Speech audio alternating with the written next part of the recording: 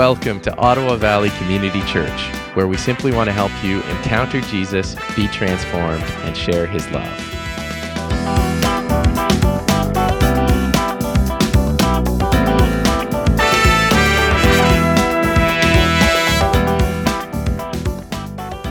While it does that, you can call me Matt the Baptist. I happen to be at a Baptist church now. I don't eat locusts, but I'm going to try some, and I'll let you know how that goes when I do. So, but I mean, many of you will know me. I was here, right, working under Aaron and working with Kathy, and yeah, I don't know. I love you guys. I just want you to know that, you know. I just love you guys. Oh, thanks. There is a slideshow. That's okay. Okay. Well, worst case scenario, if you have a Bible, basically my slideshow is a collection of texts with no pictures that are like, because what's going to happen is I'm going to drag you kicking and screaming into one of the parts of Galatians that maybe isn't really a whole lot of fun. I was telling Aaron, I was like, I think I'm going to hit the fruit of the Spirit, because I thought I could make it through 3 verses before I got to the fruit of the Spirit. But we're not quite going to make it there. So we're getting caught in the part right before. And if you're not sure what that is, you'll find out very shortly, I promise you. But maybe just let me set it up for you a little bit, right? So Galatians chapter 5, it starts with this: for freedom, Christ has set you free. And we could talk a lot about all of these. So he starts there. And then he starts talking about, okay, and freedom. This is how freedom applies to circumcision. I mean, believe me, if you were considering circumcision, this was very relevant to you, whether you were going to get this done or not. And then he moves on from there, right? Verses 7 to 12.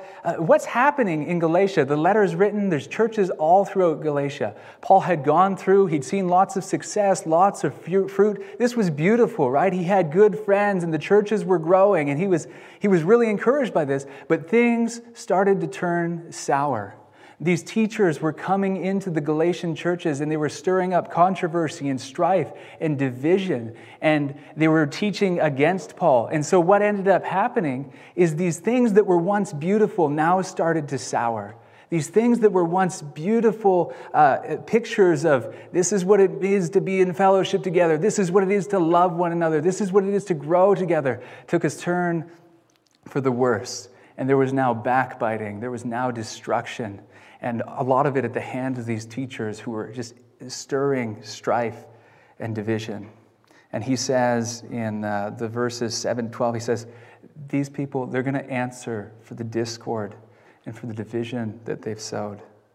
If you're tracking with me, verses 13 to 15, he's going to go on to talk about this concept of the flesh and the Spirit. And he kind of sets up this dichotomy, and he says, when you walk in the flesh, this is where it leads you. So walk in the Spirit. The freedom that we have, don't use that for the flesh. Use our freedom to love one another, not to wreak havoc and to bring destruction. Then you reach 16 to 18, right? This is probably the most famous, right? This walk in the Spirit. It's Paul pleading with them, right? Walk in the Spirit. It's in the Spirit that you find true freedom. And today he's going to outline some of the details on a more practical level. So this idea, right? So verse 16, this idea, walk in the Spirit, it says, and you will not fulfill the lusts of the flesh. Oh, ta-da! It worked. Okay. Walk in the Spirit and you won't fulfill the lusts of the flesh. So he's talked about this just kind of philosophically, right? He's talked about the flesh and this concept of the flesh, and he's talked about the Spirit and what does that mean? And what are you talking about, Paul? And he says, this is what I mean. And so today what he's going to do is he's going to drag us into the practical details. He's going to say, this is what the flesh does. And in this is a plea, right? Leave this behind. So here, let me read for you where we're going. Ta-da! Okay, super happy, high note, fun time. Verse 19. Now, the works of the flesh are evident, which are adultery, fornication, uncleanness, lewdness, idolatry, sorcery, and then focus on these ones: hatred, contention, jealousies, outbursts of wrath, selfish ambitions, dissensions, heresies, envy, murders, drunkenness, revelries, and the like, of which I tell you beforehand, just as I told you in time past, those who practice such things will not inherit the kingdom of God. Okay, so we're on a particularly light note right here in Galatians, right?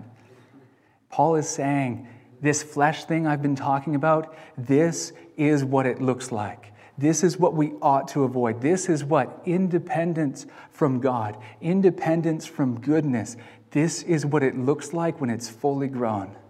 This is what the death and destruction of walking in the flesh, this is where it leads. This is what it accomplishes.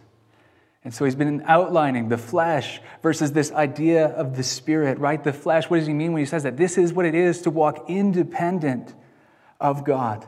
This is to walk in the part of the self that is focused on the self. The part of the self that doesn't really know what love is and doesn't really want to know. The part of the self that doesn't know what truth is, that doesn't know what goodness is. It's self-oriented and it just wants itself. And on the other side is this walk in the Spirit piece, right? To walk in the Spirit. What's that mean? It means to invite the Spirit of God to transform our very nature.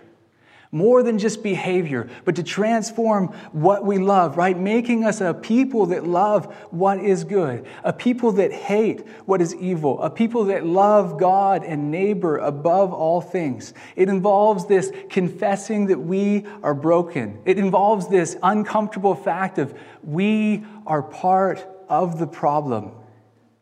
And saying, but Jesus, I know and I trust that you haven't given up on me. I want you and I need you. Please help me. Help me to love and walk with you, God. Help me to love truth. Help me to love goodness. Help me to love justice despite my temptation to not do that thing. Help me to love my neighbor as myself. And so we're going to look closer at the text, but before we get here, right, just to reiterate, in the background, what's happening?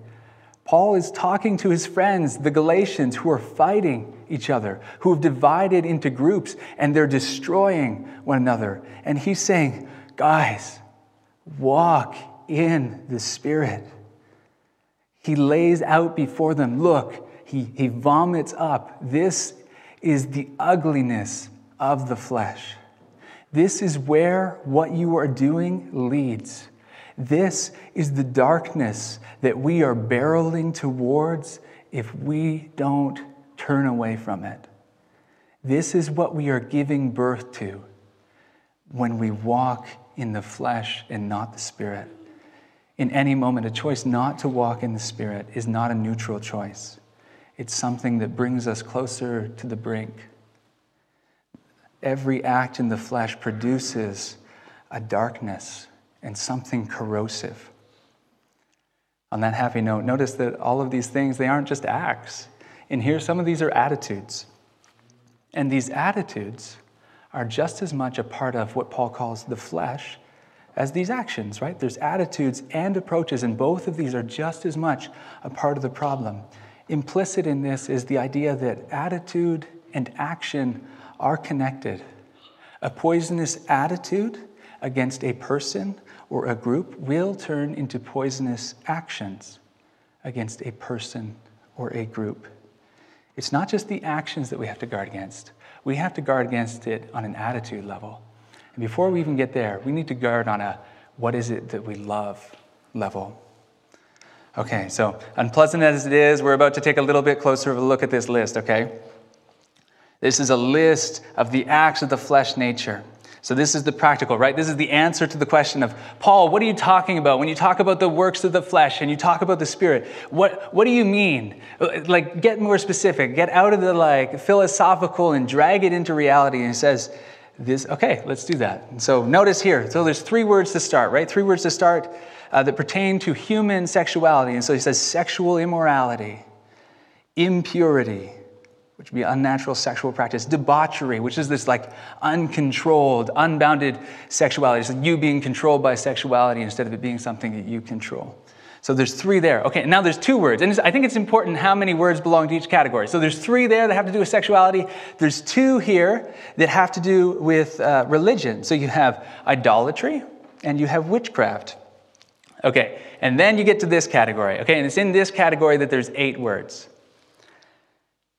And these words are about how the flesh destroys and disintegrates social relationships. So here we go. And just keep in mind the background of the book, right? And the reason why I think there's 8 words here is I think this is really Paul's thrust. His focus is these churches have split into factions and they're fighting each other. And so the first four here are attitudes. There's selfish ambition, this competitiveness, this self-seeking motive, right? You're not interested in the kingdom of God. We're not interested in loving other people. I am going to prove my superiority over this other person. It's envy, which is coveting. It's desiring what others have from a place of discontentment. I don't like what I have. I'm not satisfied with what I have. I want what's yours. There's jealousy, which is also I want what's yours, but it's the desire to possess, maybe for power or maybe for status. There's hatred, the opposite of love, right? This hostility, this adversarial attitude.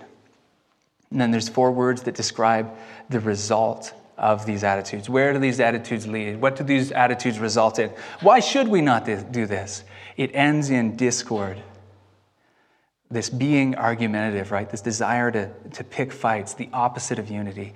Fits of rage, outbursts of anger, dissensions, these deep, almost unfathomable divides that exist between people. And it ends in factions, permanent parties, and warring groups. Happy fun time. Okay. And then we're going to end on, there's two more here, drunkenness, and it says orgies. And these orgies, they're not sexual in nature. It means more like drunken orgies. And I think what he's trying to say here is one of the works of the flesh is this addiction to pleasure over everything else. Addiction to pleasure instead of truth. Pleasure instead of goodness. Pleasure instead of justice. Pleasure instead of love. Okay. And at the end, right, he hits 21, and he now has a stark warning for those who live like this. And I think this is a warning directed at those who live thoroughly out of this place, right? Those who live out of this place in the flesh nature, those people who live in these things, those people who choose these things, those people who don't see anything wrong with these things, those who give birth to the anger and the dissension and the darkness. He says, they will not inherit the kingdom of God. Now, what does he mean when he says that, right? I thought everyone was invited. And everyone is invited, right? For God so loved the world. What Paul is talking about is those people whose lives are marked by the habitual practice and the lack of remorse of these things that are mentioned. This is not something infrequent that someone then realizes what they've done and they say, God, forgive me, a sinner, and they go to the person that they hurt and they said, I was wrong, right? This is different. This is a habitual, constant. This is those who give birth to these things, those who spout these things, those who create these things, and there is no remorse in their heart. Paul says, they do not have a place in the kingdom of God. They're invited to, but they choose to walk in the flesh. Someone who continues to indulge this flesh nature, right, without fighting against it, so essentially that the Son has not set them free. They don't want to be free. They don't want to be renewed. They've decided on hatred over and against love and truth and justice and all these other things. They have no lasting interest in beauty and goodness, and so no interest in anything that is of God. And what is Paul trying to do here, right? Like, nice list, Paul. Why did you, hello, dear Aaron. I just thought I'd throw this in here. I think what he's doing, I think he's trying to persuade them, right? He's not looking to undermine their assurance or to make them question things. He's looking to banish complacency. And I think that applies for us too. I think he's asking us to look at our lives with serious reflection, because good trees bear good fruit. And Jesus will say, out of the overflow of the heart, the mouth speaks. What is inside of us makes its way out. And I think there's this question that hangs over his readers and us, right? Are these things in the list, are they regularly present in our life? Because if they are regular and they're there, we may be walking in the flesh and not in the Spirit. Okay, so what? And I even forgot my slideshow is here, all 4 slides. Boom, see? So what does this mean for us? Right? How does this passage apply? Nice passage, man. What are we doing here? One of the things that Paul is saying, I think, is this. Or let me summarize this up. Right? So walking apart from the Spirit of God This is where it will take us practically, right? This makes me think of James. James 1:15 says, sin, when it is fully grown, it gives birth to death. It gives birth to darkness. If we let the flesh fester, this is where it takes us. This is the fruit of that. The fruit of that is immorality and idolatry and enmity and strife and jealousy, fits of anger, rivalries, dissensions, divisions, envy, drunkenness, and a desire for pleasure more than a desire for truth, more than a desire for goodness. This leads us into, Paul is saying, this leads us into bondage. This leads us into death. And that is death that takes place in our daily lives. But this is also death that affects more than just us individually. This is death that affects our society. This is death that affects our church, our community. This is death that affects us over there at the Baptist Church and here, and the presence of the kingdom of God here in Carlton Place. This is death and darkness that affects our country and where we live. And if we follow this, this will lead us to a place of death and darkness as we run from the Spirit of God. So the first point, I guess I went a little bit early. The first point I want to drag out of this is what we do matters here and now. What we do has a very real impact on ourselves. And it has a very real impact on this side of heaven in the here and now. Sin, independence from God, walking in the flesh, it doesn't just affect us. It affects the kingdom of God. It affects the community in which we live. It affects us as a church. It affects our town. It affects our country. And when we act in the flesh, we sow the seeds of enmity. We sow the seeds of strife. We sow the seeds of jealousy and anger and dissension and division. The things that we do, the things that we say, the way that we approach each other, they really do matter. Proverbs says this, death and life are in the power of the tongue. With our words and our deeds, we sow the seeds of faith, hope, and love, or strife and anger and division. And we ought to be conscious of this because we will reap what it is that we sow. And the second part that I want to drag out of this is going to be we must remove the plank, which is basically, let me explain what I mean, right? You could look at this list and you notice some of these sins, you kind of have your religious people, and some of these sins are characteristic of religious people. Selfishness and envy and jealousy and factions and disagreeing over carpets. And then some of these things are going to be more characteristic of those who are like, oh, those are those people who are outside of the church, right? This is maybe some sexual sin, and this is immorality, oh, and they drink a lot, and so there's drunkenness there. And I think one of the things that comes through in this list is this fact that God does not make the same kinds of distinctions that we do. Often, as a group of Christians in our culture, right, we like to look at we have this list of like, these are acceptable sins, and these are unacceptable ones. And so if you sin in this way, and this way, and this way, that's real bad. Me, I can be in church and I can have these sins and that's fine. Right? And Paul doesn't draw anything like that distinction. This list, in lumping it all together, kind of communicates. It undermines our tendency to treat people differently, right? As we follow after Jesus, as the church, we need to stop being so quick to focus on and to blame and to shun other people for their sins and their particular struggles as though they're worse than maybe the ones that are a little bit more socially acceptable. Because, jealousy and lying, you can't really see that as much. Okay, so let's begin to wrap this up. What we've been talking about, I think, is highlighted. So in Luke 6:45, Jesus will say this, right? He says, a good man brings good things out of the good stored up in his heart, and an evil man brings evil things out of the evil stored up in his heart. For the mouth speaks what the heart is full of. And so this is what Paul has been doing. He's been outlining the evil things that come out of a heart that walks in the flesh. And he says these things, these evils, they are real. These evils, they are destructive. We reap what we sow. If we persist in doing these things, we will sow discord. We will reap destruction. And then the other side of this, right? But when we walk in the Spirit, we avoid the destruction inherent in these attitudes and these actions. So the last thing that I want to communicate here Not the last thing, but the last thing I want to communicate here is this. I don't want people to leave with this like moralistic idea of, well, I guess we should just do better, right? Like, I guess I should just change, because that isn't the primary message of Scripture. The message of Scripture is primarily God saying, let me help you. Let me uproot that division. Let me uproot that conflict. Let me in. Right? What does it mean to walk in the Spirit? Does it mean just try harder? And Paul's answer is no. To walk in the Spirit means invite and call on the person of Jesus with this prayer of, God, have mercy on me, a sinner. And when we do that, Scripture says that two things happen. So one, we're connected with the source of eternal life itself, or Himself.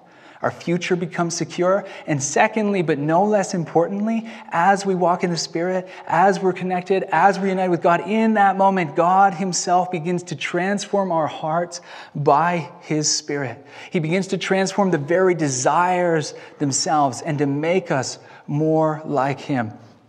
So when we reach this place of seeing our brokenness and seeing our evil and seeing our participation in the brokenness of the world, and in that moment, as we step outside of it, the problem becomes there's something wrong in me, and it's not just those people, and it's not just those groups, and we step out and we call on Him saying, Jesus, please save us. Jesus, please give us life. When instead of saying, thank you for not making me a sinner like this group, thank you for not making me a sinner like them, and instead of that, we pray this prayer of, Jesus, have mercy on me, a sinner. When we do this, Scripture says that God hears. God embraces us. God sends His Spirit into our hearts, and that Spirit does what is promised in Psalm 1. Blessed is the one whose delight is in the law of the Lord, who meditates on His law day and night. That person is like a tree planted by streams of water, which yields its fruit in season, and whose leaf does not wither. Whatever they do prospers. And you guys can go on from here to read. In the next few verses, Paul's going to talk about some of the fruit that grows out of that place. Let me just pray quickly. Jesus, we need You. And we realize without You, we have division, discord, and destruction. So Jesus, help us, we pray. Help our community, help our society, help our country. Amen.